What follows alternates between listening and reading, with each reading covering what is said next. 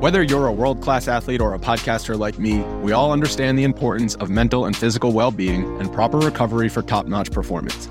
That's why I'm excited that Unified Healing is sponsoring podcasts on the Blue Wire Network. Unified Healing is a new and super innovative global network of wellness centers powered by Energy Enhancement System, or EE System. If you haven't heard of the EE System yet, then you'll want to listen up.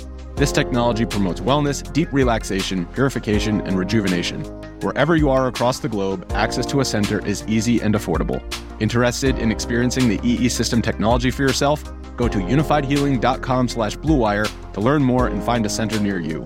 That's unified, UNIFYD, healing.com/bluewire. No material or testimonials on the Unified Healing website are intended to be viewed as medical advice or a substitute for professional medical advice, diagnosis, or treatment. Always seek the advice of your physician or other qualified healthcare provider with any questions you may have regarding a medical condition or treatment and before undertaking a new healthcare regimen, including EE System. Without further ado!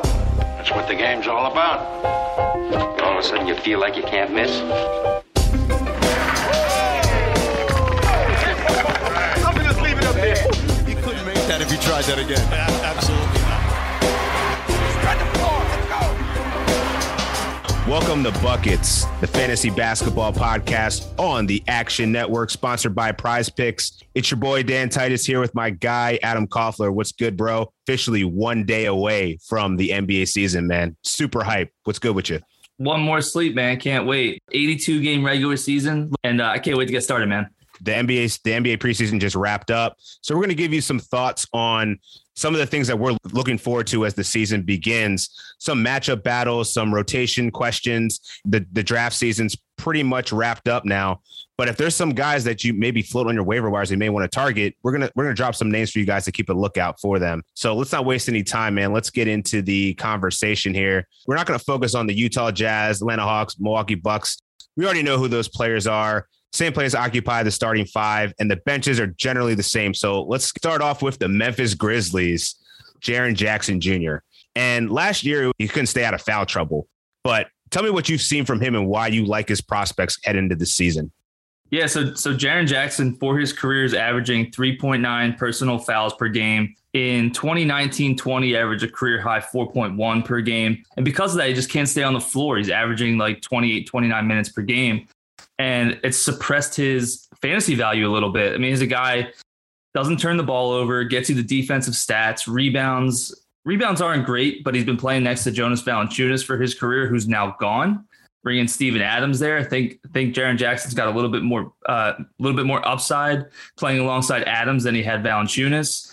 Shoots the three ball really well. We're talking about think about a guy like Mo Bamba, but then think about a guy who could play possibly 32 minutes a game. Couple less rebounds, of course, but I think Jaren Jackson's got potential to be a top 30 guy this season if he can stay out of foul trouble. Yeah, I've been really impressed with JJJ this preseason. I'm officially on the hype train.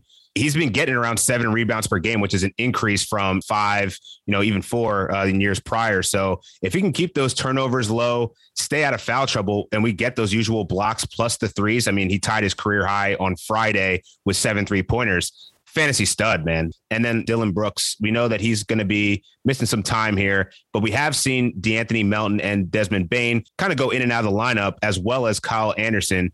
Who do you think is going to be starting fifth man in this rotation? Would it be Bane? Would it be DeAnthony Melton or Kyle Anderson? It's interesting because Kyle Anderson was a starter last season for the majority of the season, and we saw Desmond Bane enter the starting lineup towards the end of the season, and DeAnthony Melton was always coming off the bench. And Melton was always the guy with the highest fantasy value in terms of his upside. Only really played 19 minutes a game, something like that. But every time he played, he was always, a couple steals, few threes, rarely turnover, which is impressive for a guy who's shooting threes and getting steals. So we've seen Melton and Bane in and out of the starting lineup in the preseason.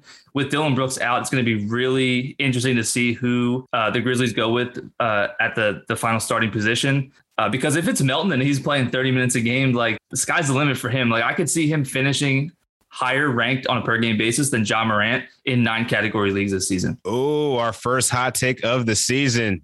I think it's going to be more matchup based, right? Because that 3-guard front with Morant, Bane, and Melton is certainly small, but they're also very effective.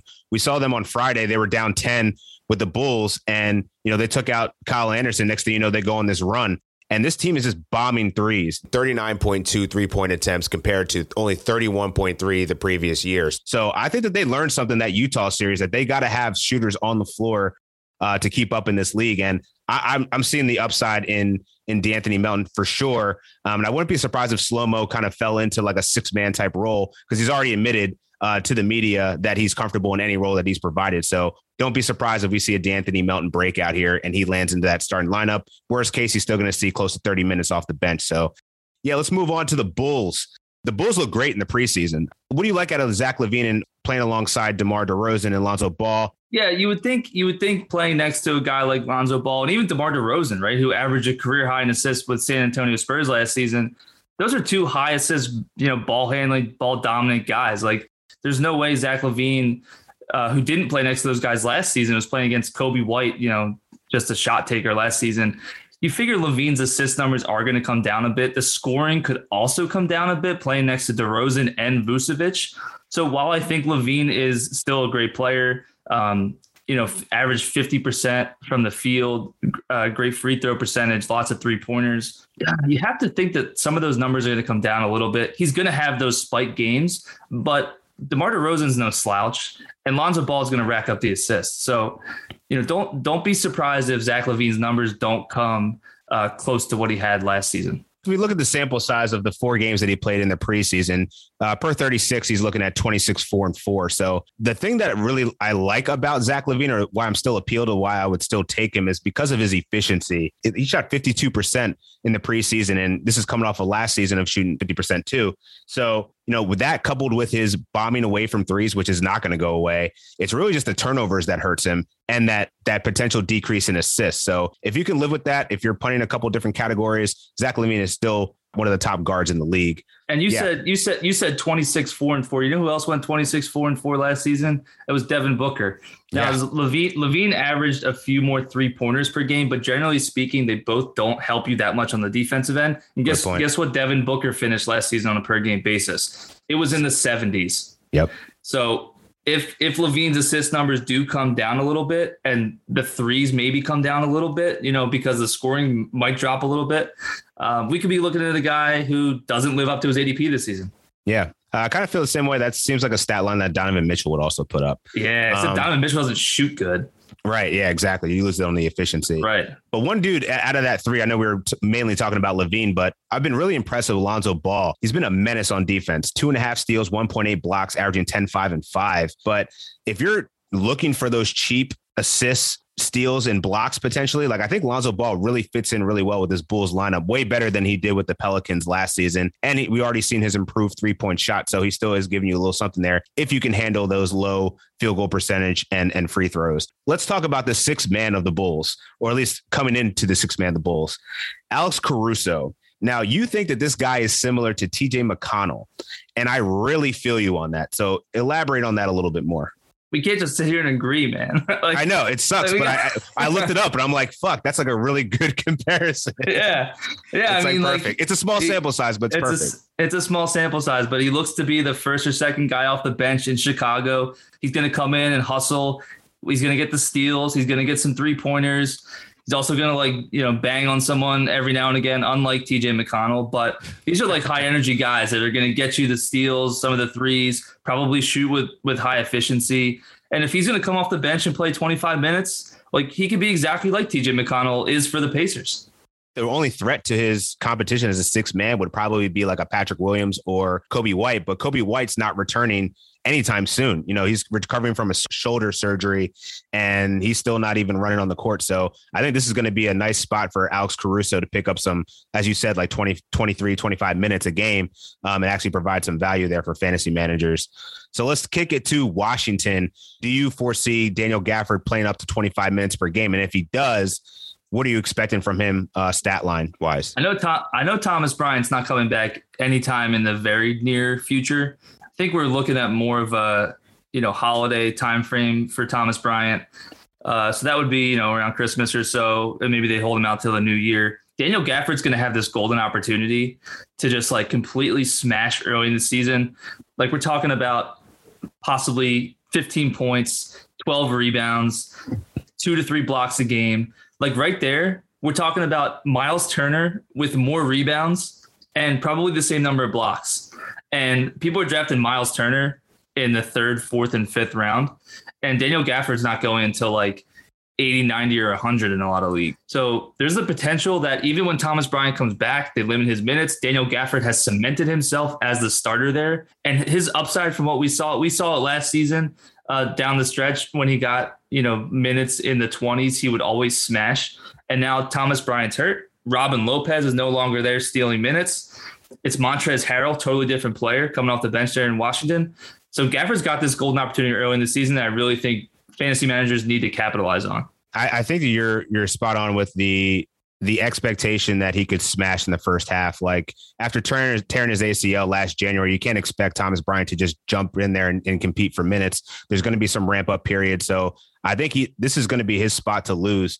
And I love him as a late round big. I have him in the mid 90s in my latest rankings. And, I think Gafford could certainly get to that. I don't know about 15 rebounds. I think his per 36 in the preseason in 4 games was 16 and 13, but that's still really solid. And it's really the blocks that I love, man. 3.7 and per 36, man, you can't get that everywhere. So that could be a late round big for anyone that tries to pay up for some other guards or other positions and misses out on some of the more elite bigs.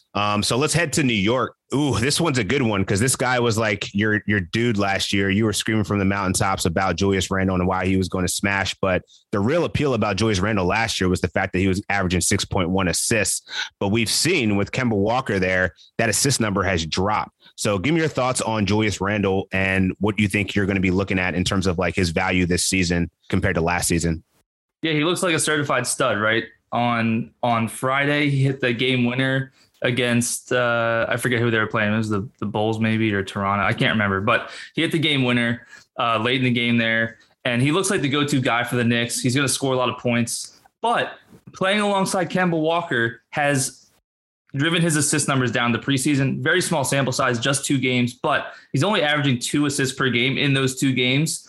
Because Kemba is just going to handle the ball more than Julius Randle is. And in the one game that Kemba Walker didn't play, Julius Randle had 5 assists, which is closer to that 6.1 career high he had last season. Definitely expect those assist numbers to drop, which is going to drop his appeal in 9-cat leagues. I've got him currently ranked at 42. I think that's probably appropriate. I think he finished just higher than that last season, so I'm expecting a little bit of a dip this season. But, I've seen people take him in the 2nd round, and I just can't get there with Julius Randle. Yeah, I currently have him at 39, so we're not too far off there. But yeah, like I totally agree with you, man. Like with Walker on the court, yeah, it's small sample size, but his usage rate last season was 29, dipped to 22 with Walker on the court in limited time, 16-10 with two dimes and per 36 split. So I'm not really feeling it, man. It almost makes me want to move it down a little bit more beyond 39 if that's going to be the norm. But I totally agree with you in terms of like scoring and rebounding. Julius Randle shouldn't have much regression there. Talk about the Houston Rockets a bit. First, I want to talk about Kevin Porter Jr. Do you think that he can improve his field goal percentage? Only 35.4% in the preseason, and he wasn't very good last year either. Even though we know he had these monster games of like 50 points, 10 dimes. Yeah, he concerns me in a 9-cat head-to-head league. Much rather roster him in a points league where I don't care about field goal percentage because he's shot 35% in the preseason. That's horrendous on the number of shots that he takes. So if you're interested in punting the field goal percentage category, right? If you want to take guys like Trae Young, Trae Young, Fred VanVleet, De'Aaron Fox, like guys like that. If that's your strategy, by all means, Kevin Porter Jr. is a decent guy to have on your squad. But he's not gonna put up near the scoring numbers that he did last season with Jalen Green there, Christian Wood healthy. Second year, Jayshawn Tate. They've got more dudes than they had last season. He got his opportunity when they were very shorthanded last season as well.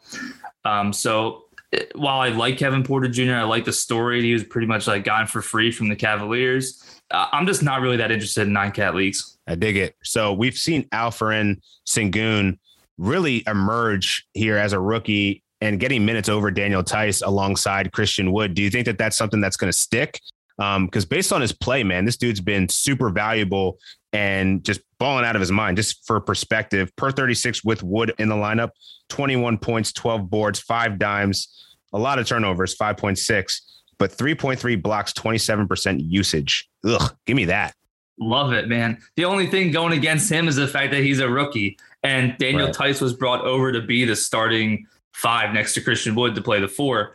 But being as how we saw Şengün play alongside Christian Wood in the preseason when they started together, they looked really good. And he looks like a really nice piece in Houston as a starter playing alongside Jalen Green, Kevin Porter Jr. He really could pass the ball for a big, and it just his basketball IQ is through the roof. So he's looking like a steal where he was drafted in the first round with for the Rockets this season. So if he gets that start and Steven Silas decides to go that direction and just continue the youth movement in Houston, he's going to smash his ADP as well. Yeah, I think Steven Silas is going to be forced to play him eventually. Even if he doesn't, this is one of those players that I think you need to be eyeing mid-season once the Houston Rockets are officially in tank mode, when they can afford to play those rookies and see what they really have. Because I think that this is going to be a guy that can put up some monster numbers despite who he's playing with in the front court. So really exciting rookie there. So let's kick it to also the San Antonio Spurs here. So DeMar DeRozan's gone. Now it's the DeJounte Murray, Derek White, and Keldon Johnson show. So tell me more about them and what you think that they could do this season. Like, I know Derek White was one of your top sleepers this year, but what are you expecting him from a production standpoint? He's a top sleeper because Derek White is for some reason ranked in like the 60s or 70s, whereas DeJounte Murray seemingly comes in at like 30 or 40 for a lot of people. So that's why I consider Derek White a sleeper. But I think those two guys could finish similarly this season. Obviously, DeJounte Murray's the bigger guard and comes down with some of those rebounds, and those rebound numbers we saw last season, about 5 or 6 per game, also with 5 or 6 assists per game. Expect his scoring to go up. In the preseason, we've seen him pretty much like get buckets. He's been shooting 56% from the floor and averaging over 20 points a game per 36 minutes. So I really like DeJounte Murray this season as a top 35-ish guy. And then Derek White brings the defensive stats along with his scoring and some of those assist numbers. As long as he can keep his field goal percentage up a little bit. He didn't shoot very well last season, but that was a career low. So I'm very in on both those guys with DeMar DeRozan's usage out of the picture and no more LaMarcus Aldridge. It's a completely different team, and they're just going to focus in on those two guys to lead the squad.